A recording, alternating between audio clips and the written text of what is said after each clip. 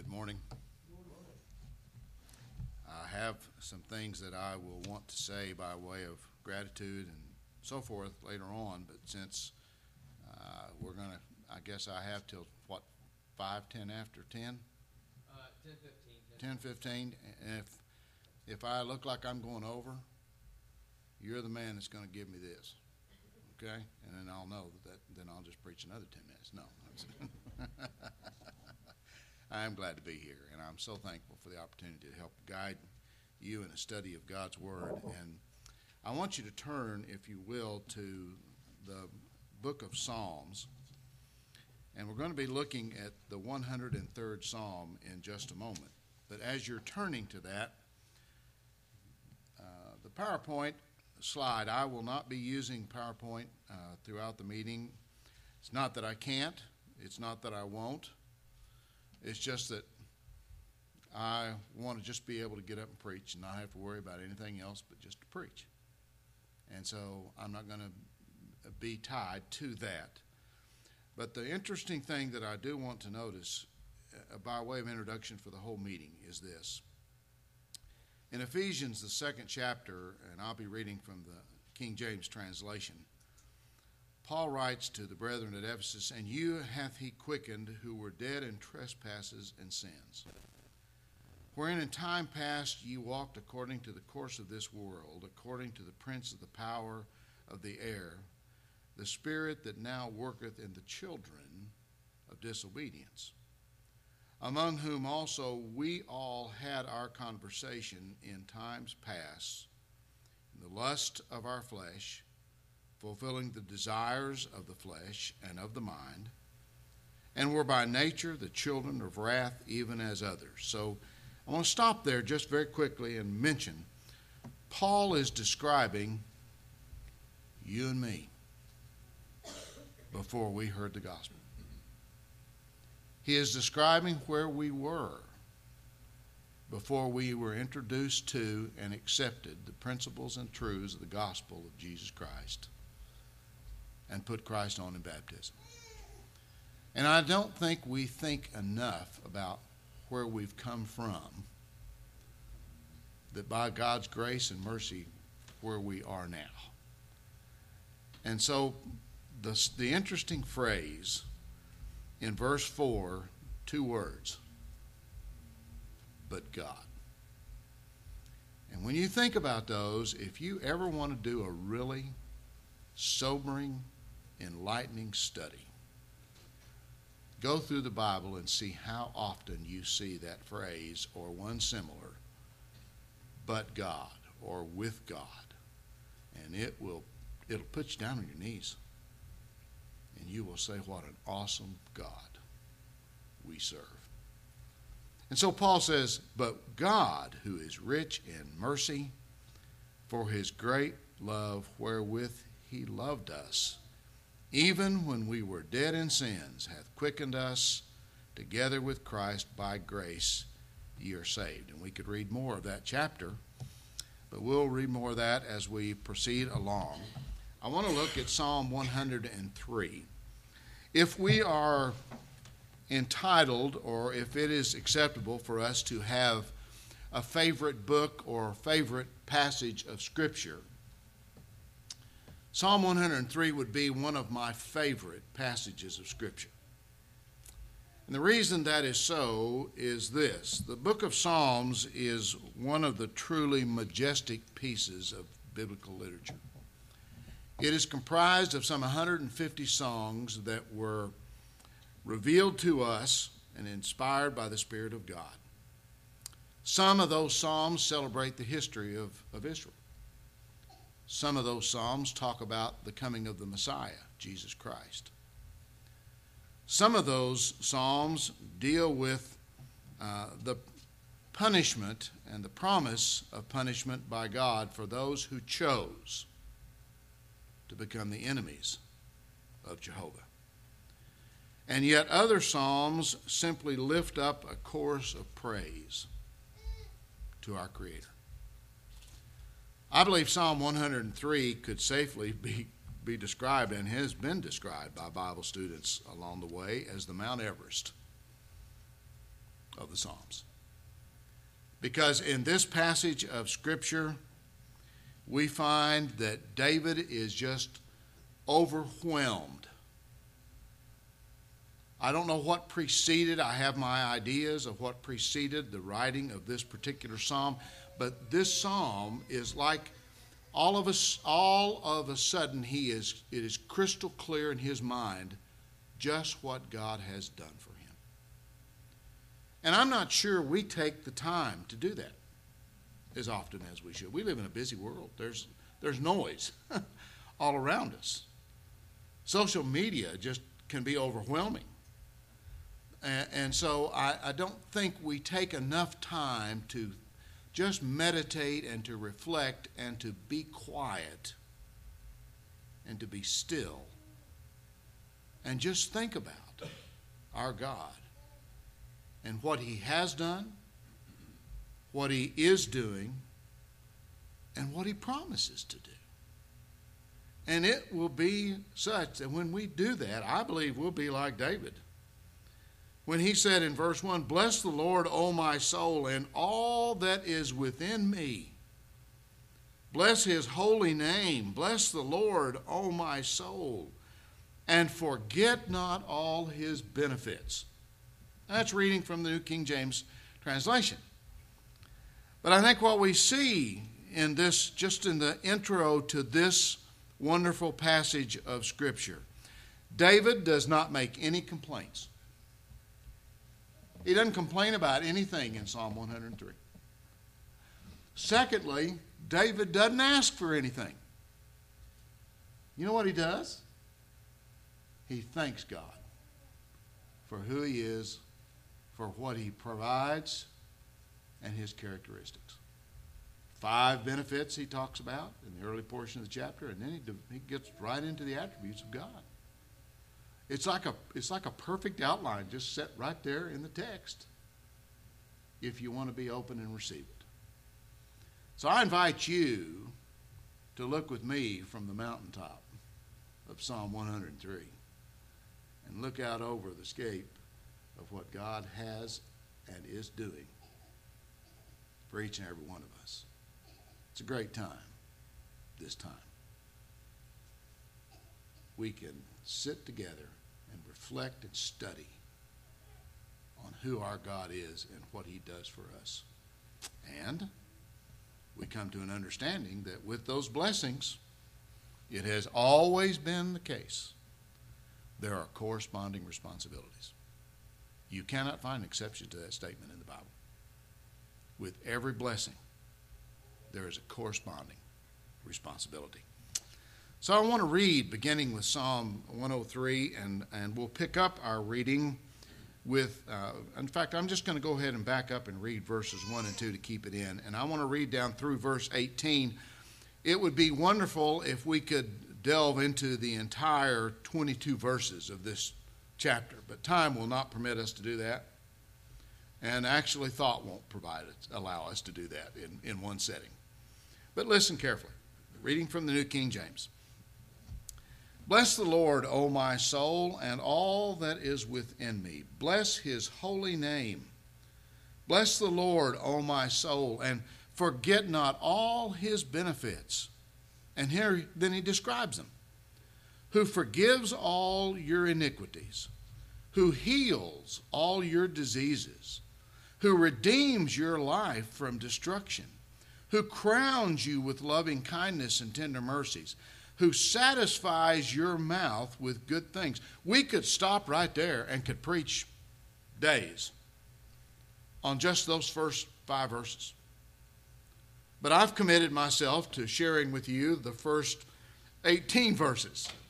So time is not going to permit me to spend a lot of time on any one verse.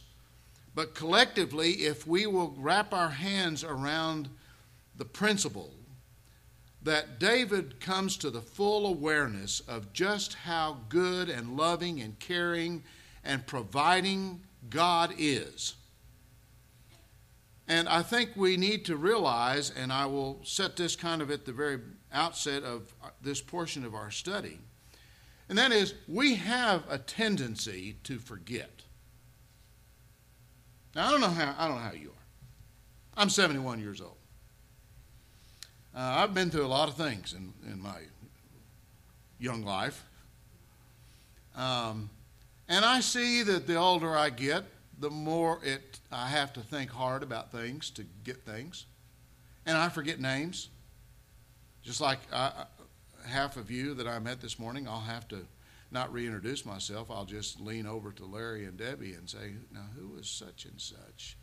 And help me, and then I'll make a little connection, and then I'll have it. But don't we forget sometimes? Husbands forget to tell wives. Wives forget to tell their husbands how much they love them. Thanks for the good meal, honey. Thanks for working. Thanks for providing for us. Our kids sometimes forget to thank us. We'd like for them to do better about that. Our grandkids, well, if they don't thank us, that's okay, because they're grandkids, and we can let them by with that. So David says in this passage of Scripture, he says, "Bless the Lord, O my soul, and forget not all his benefits." So he's saying to himself, David, don't forget to remember. And if David, who was described in the Bible as a man after God's own heart, had a problem with remembering, how much more do we have a problem of remembering? And the more grateful and the more appreciative we are for who God is and what he does, we will find comfort in these words.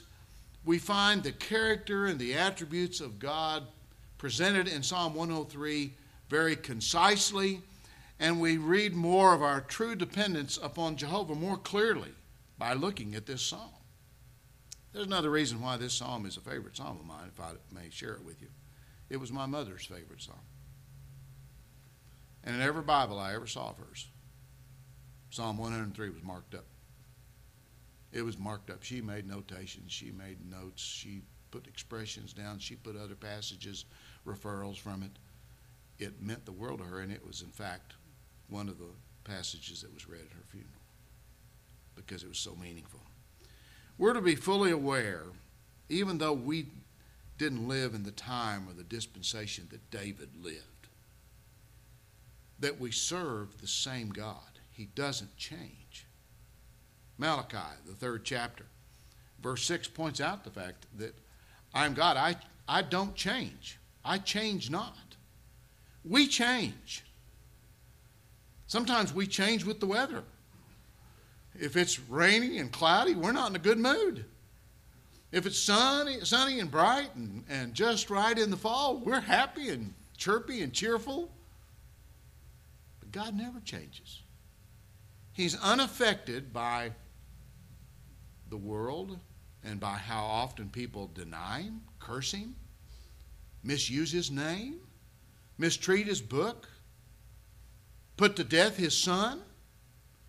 Those who are Christians who sometimes turn away from him and turn away from all he has done and allow the world to entice them and seduce them and lead them back.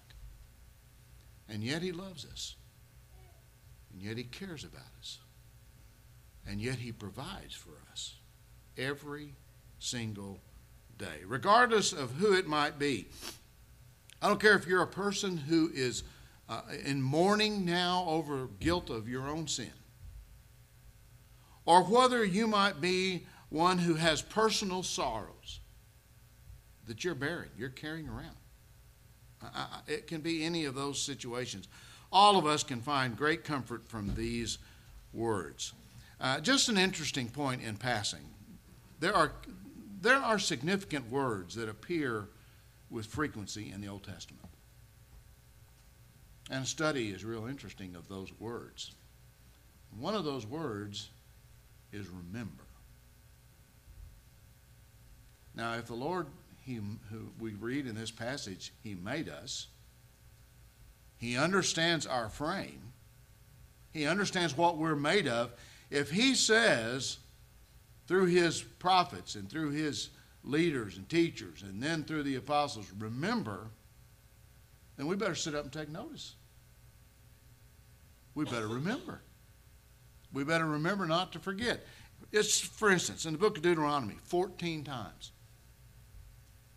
14 times Moses says to the people, admonish the people, remember the Lord and what he had done for them. 9 times Moses admonished the people. He cautioned the people not to forget. Let me just make this point in passing. I know some of you I don't know, and I'm really looking forward to getting to know. Some of us, we're already connecting. We have common friends. Don't ever settle. Don't ever settle for a life lived less than the great life that God has designed and intended for each of us to live.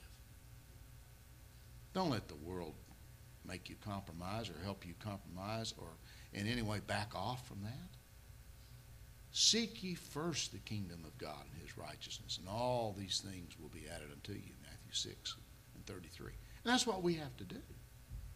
In fact, it's not a matter of have to do. It's a matter of want to do. And we want to because we are thankful to God for what he has done, who he is, and his mindfulness of us, the providential care he has demonstrated in our lives, and the love he shows always. So just a couple of side points in passing. Those were actually freebies. Those are just sidelines, okay? Now we're going to get to the heart of Psalm 103, and I want you to follow along. We're going to have to move along at a pretty fast clip. The second sermon I'm going to preach this morning is not going to be from Psalm 103, and nobody has told me anything about a time restriction. So the second sermon, I might could make up for what I don't get out of the first sermon. Just saying, okay? Just throw that. Don't you dare leave. Don't you dare start feigning sickness, okay? We're all in this together. So, look what he says, first of all, in verse 3. Again, reading from the New King James translation. Who forgives all your iniquities. Who forgives all your iniquities. When you read passages like Psalm 32 or Psalm 51, you learn that David knew something about the forgiveness of God. Let me just ask you to turn very quickly, if you will, over to the 51st Psalm. And we'll just notice the first couple of verses. He says, have mercy upon me, O God, according to thy loving kindness, according unto the multitude of thy tender mercies. Blot out my transgressions. Wash me thoroughly from mine iniquity, and cleanse me from my sin. Why? For I acknowledge my transgressions, and my sin is ever before me. Lord, I need your forgiveness. I see the sin in my life. I know what I think about in my heart. I know the things I have spoken with my mouth. I know the deeds I have done in my life, and I need to be forgiven. That's what David recognized. And I think all of the good people of God always understand that. They always understand that. And it is that understanding that propels them, that motivates them, and that moves them in the direction of growing and maturing in Christ, because God who sees everything, sees in that person the desire to please him. Now, don't let go of that thought. Only the Lord can forgive us of our sins, and we must always remember the certainty of the consequences for unforgiven sins. The wages of sin is death, Paul says in Romans 6:23. In Romans 3:23, he says, we have all sinned and come short or fallen short of the glory of God. Other passages that we could reference, but it is enough for us to understand our God who made us, who fashioned us, who created us. He understands our nature. He understands our hearts. He understands our lives. And let me just make another point in passing. I'm going to ask you a lot of questions in 4 days, in 4 lessons. So here's one of them. Okay? Are you perfect? Is there anybody here who's perfect? Oh, I'd like to see your hand raised up if you think you are. Because you know what? When this lesson's over with, if not after this lesson, after the second lesson, we're going to go over one of these side rooms. And we're going to sit down and talk about the sin of lying. None of us are perfect. God doesn't expect us to be perfect. He understands our frame. Now, being human is not an excuse to sin. Okay? But what I must understand is, even though God understands my nature, He understands what's in my heart, He understands what makes me tick and what makes me go and move, He does expect me to strive for perfection. You see, today I need to be better than I was yesterday. You can't go with status quo. And every day the Lord blesses you with another day. When you get up in the morning and you give thanks for the morning and the new day, ask the Lord to help you use the new day wisely. So He forgives our iniquities. He heals our diseases. Now, this is kind of an interesting phrase that is used in Psalm 103 in verse 3. You know, there are physical diseases. There are mental and emotional diseases. And there are issues in life that could be categorized as disease.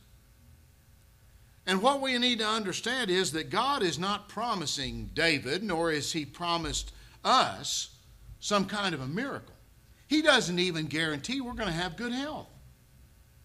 But what He does guarantee is He will be with us and help us deal with whatever the disease might be that we are confronted with in our lives. Let me just give you, for instance, what about fear? What about doubt? You ever deal with doubt? What about depression? We're hearing a whole lot about depression in our culture, in our society right now. What about anger? What about lust? What about jealousy? What about greed? What about envy? Those are all things we have to contend with. And God is, let's not misunderstand, God is able. God has the power to heal every disease. But He's not obligated to heal every disease. Did you get that? We need to wrap our hands around that and hold on to it. Too often we allow the wounds of this world to put us in a place in life where we miss out on the joy of living. We allow the wounds of this life and the hurts and the disappointments and the heartaches, we almost allow them to become a dictator. And they dictate for us the rest of our lives the way we live. Now, how do I know that? Ladies and gentlemen, I've been there. I've experienced it. And I don't want to ever go there again. It is a place in life that I do not want to be. Life is too short for us to be miserable. Life is intended to be lived joyfully, but respectfully, reverently, and holy. That is what God expects of us. We must never, ever, ever forget the assurance of God's providence in our lives. I look back over my life and I could see things now that I didn't understand back when I was experiencing them. But I see God's hand in it. And if you'll think about that, you'll see that in your life too. God isn't just sitting back with his arms folded and just watching and waiting. He's involved. He's active. And he's a hands-on God. Now, I'm not talking about where he controls us or manipulates us like a puppeteer with a puppet. But I'm talking about the fact that God sits on his throne. And he is ruling. So, am I worried about who's in the White House? Kind of, sort of. Am I worried about all the dissension and all the division and all the anger and all the things that are going on in this world, in this country, and around the world? I'm concerned. But you know what? I can just give it to the Lord. Because he knows what's going on. And his will prevail. Is it prevailing in your life? Second question. Is it ruling in your life? Is he truly the Lord of your life? Interesting then, he says in verse 4, who crowns you with loving kindness and tender mercies. Where would any of us be without the mercy of God? I mean, think about that for just a minute. Where would any of us be without the mercy of God? That phrase crowns that he uses, with who crowns you with loving kindness and tender mercies, that's indicative. It's an interesting word. And it suggests and carries with it the meaning, the concept of bestowing abundantly. You place a crown on someone's head. Now, with the exception of Christ before the cross and the crown of thorns, which was in derision. If someone was the recipient of a crown, it was a compliment. It was a wonderful thing. It was a good occasion for them. And it was reflective of the good things that were being considered. It speaks, in our case, of God's kindness and mindfulness of us. I don't know about you. I think I do. I believe I already know about you by reason of the fact that this is where you are this morning. You care about what God thinks. You care about what God does. You care about what God thinks of his people. And you care about what God thinks of you. Don't ever let go of that. Don't ever, ever, ever let go of that.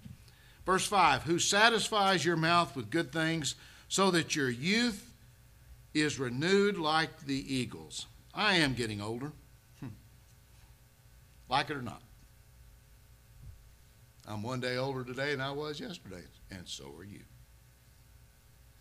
And as the wise man in Ecclesiastes chapter 12 describes, or 11, the process in 12 of getting older, I'm experiencing those things. And so are some of you. And we understand that God, if you think about it, has always provided for us. He's always given us, and I believe that the older we get, if we are growing and we are maturing in Christ, okay, I've qualified that. If we're growing and if we are maturing in Christ, the more we have experienced that and the more we live, the more we come to more dependent upon the God of heaven. The song says, I need thee every hour. I need him every hour. Don't you? And so he crowns us with loving kindness and tender mercies. He satisfies our mouth with good things so that your youth is renewed like the eagles. Let me tell you something. Trust in God leads to strength in God. Strength in God leads to service in God. It's a three-step process. And it's a wonderful process that God has made that available to us. He says he gives to us every morsel that we need in life to eat and all that sustains our lives. It doesn't matter how old, how young you might be. It really doesn't matter. God can and he will satisfy your needs. Now, we've got a young couple over here that's fixing to tie the knot. Oh, I'd like to address a few things for y'all. But I don't know that I'm going to have time. But don't be surprised if I don't drop a nugget or two on you while I'm here. Okay? Because your lives are fixing to change. But they can change for the good. My wife and I have been married for 51 plus years. It will be 52 in December, Lord willing. And I have learned one thing. I have learned how to say, yes, ma'am. Boy, that's headed off a lot of issues. A lot of issues. No, she has been the best companion and the best helpmate and has stabilized me when I was really slipping down in health. And she's brought me back. I would recommend that if your wife is not a nurse, she learn how to be a nurse. Because my wife has become one. Verse 6, the Lord executes righteousness and justice for all who are oppressed. Let me tell you something. Our God is not a respecter of persons. And we all have access. All of us, every one of us, have access to his benefits. But there's a requirement for that. We must fear God and keep his commandments to enjoy those benefits. When Peter came to the realization that the gospel of Jesus Christ was not going to be an exclusive privilege for the Jewish people alone, and that it was going to be extended and was being extended to the entire Gentile population, to every man on earth, he said in the house of Cornelius, of a truth I perceive God is no respecter of persons. We have to fear and serve him. That's what we have to do. That's how we need to live. He made known his ways very quickly to Moses, his acts to the children of Israel, whether it was by the cloud or whether it was the pillar of fire or whether it was through Moses' words or through the words of the prophets. He made his ways known. You do my will, you'll be benefited. You'll be rewarded. You disobey my will, and you will be punished. No ifs, ands about that. That is the way. I am a just God, but I do have my limits. And so he made known his ways to Moses and his acts to the children of Israel. And so we need to understand that that has all been preserved, and he has made known. We have for us in this book all that God knows that we need to travel on the road that leads to heaven when this life is over with. Let me tell you, I don't care it doesn't matter what you do in life. If you're successful in whatever endeavor, law enforcement, accounting, General Motors, whatever it is that you do in your life, if you're successful, that's wonderful. But if in the process of being successful in those earthly endeavors, you sacrifice the hope of heaven when this life is over with, and you hear on the last day, I don't know you, ye that work iniquity, you wasted your life. If you miss heaven, if we miss heaven when it's all over and we find out we're not going to make it there, we've missed all that really matters. I hope you're listening. You sure look like you're listening. And I hope you're applying. Because I'm telling you, we've got to stay focused on who we are. Jehovah wants each of us to understand that it is never enough just to know. It's never enough to just know so much. It is something that's a growing process. And perhaps that's one of the reasons why the church in some places is not growing as it should. And the members who comprise that congregation are the ones who are not growing and maturing in Christ as they ought to. They're not applying themselves. Don't be one of those. He says, the Lord is merciful in verse 8, and gracious, and slow to anger, and abounding in mercy. I really wish I was more merciful. I wish that I was more gracious. And I really pray that I'm slow to anger. Now, don't misunderstand me. I don't have an anger issue. I won't tell you that there have been times in my life that I've talked traffic. I may have and I may not have. But it's something we have to contend with. What a wonderful blessing to know and experience that He is so long-suffering toward each of us. The Lord is not slack concerning His promise, as some men count slackness, 2 Peter 3 and verse 9. But is long-suffering to us, we're not willing that any should perish, but that all should have eternal life. Are you getting that? How good it would be if each of us would strive to be more like our God. Paul said, be ye imitators of me, even as I am of Christ. That's my job. How much more time do I have? 5 minutes? Give or take? What's that? Okay.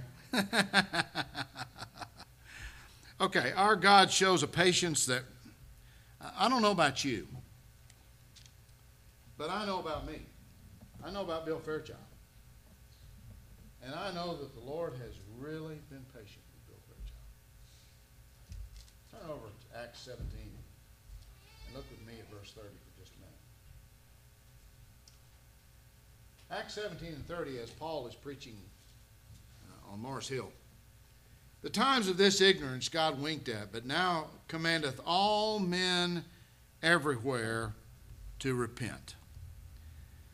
The patience that God really shows is beyond not only our understanding, and without which you and I would have absolutely no hope.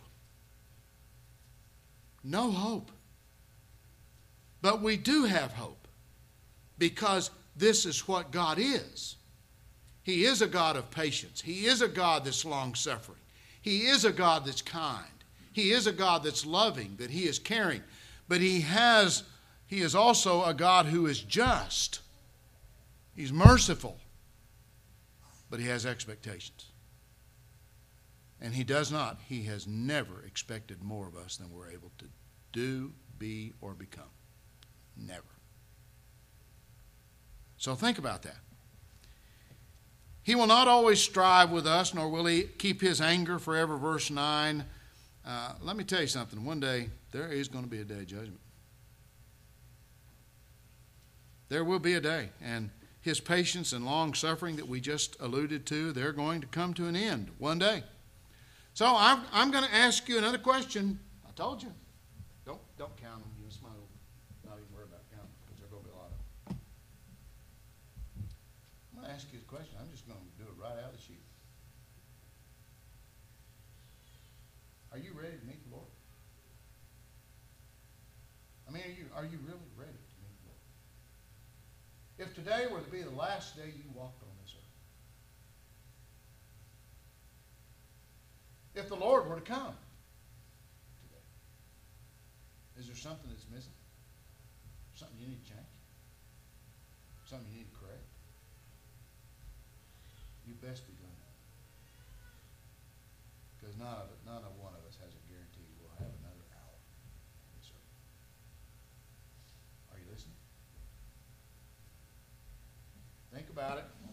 Apply it. We need to understand it.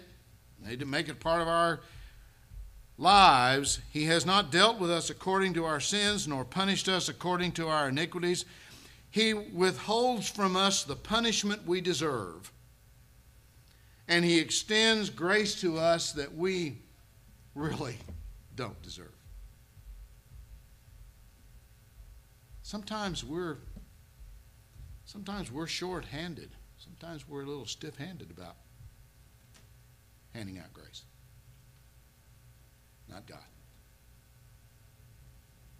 Mercy, long-suffering, kindness, and love.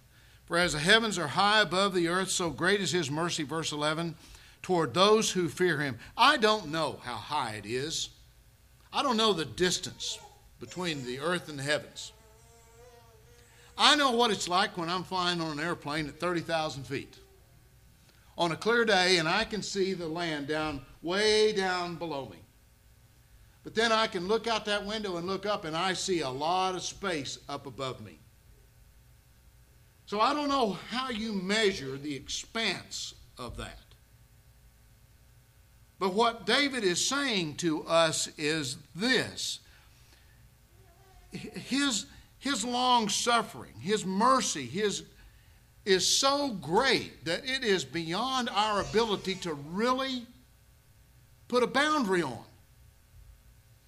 That's how good and great and loving our God really is. He extends to us to those things. It's overwhelming to me to think that God is so interested in me that he sent his son to die for me. And that he is so interested in you that he sent his son to die for you. And those people driving by. And those people that live down the street or around the corner. Are you hearing what I'm saying? I'm saying to you, all mankind is in need of the saving message of the gospel of Jesus Christ. And we got it right here. And God expects us to share it. Did you know, very quickly, it's not even in my outline, not even in my notes, but it's in my heart. Did you know that my mother, when we took her off life support, made the decision that her quality of life was just deteriorating very rapidly. And my sister and brother, we made the decision to, with the doctor's advice, to turn off life support. Family came to see her, we were there, whose son had not obeyed the gospel of Jesus Christ. 19 years old. Fine young man. Do you know what I heard my mother do?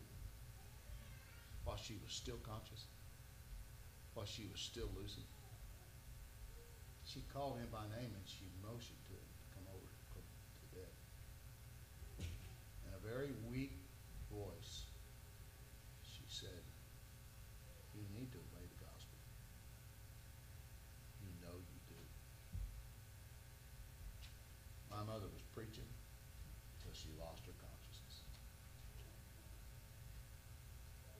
You say, well, that's very touching. That's very moving. I wish I could be more like that. Well, you know what?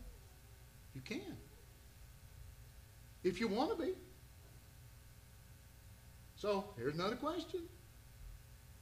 Do you want to be? If you did, you can.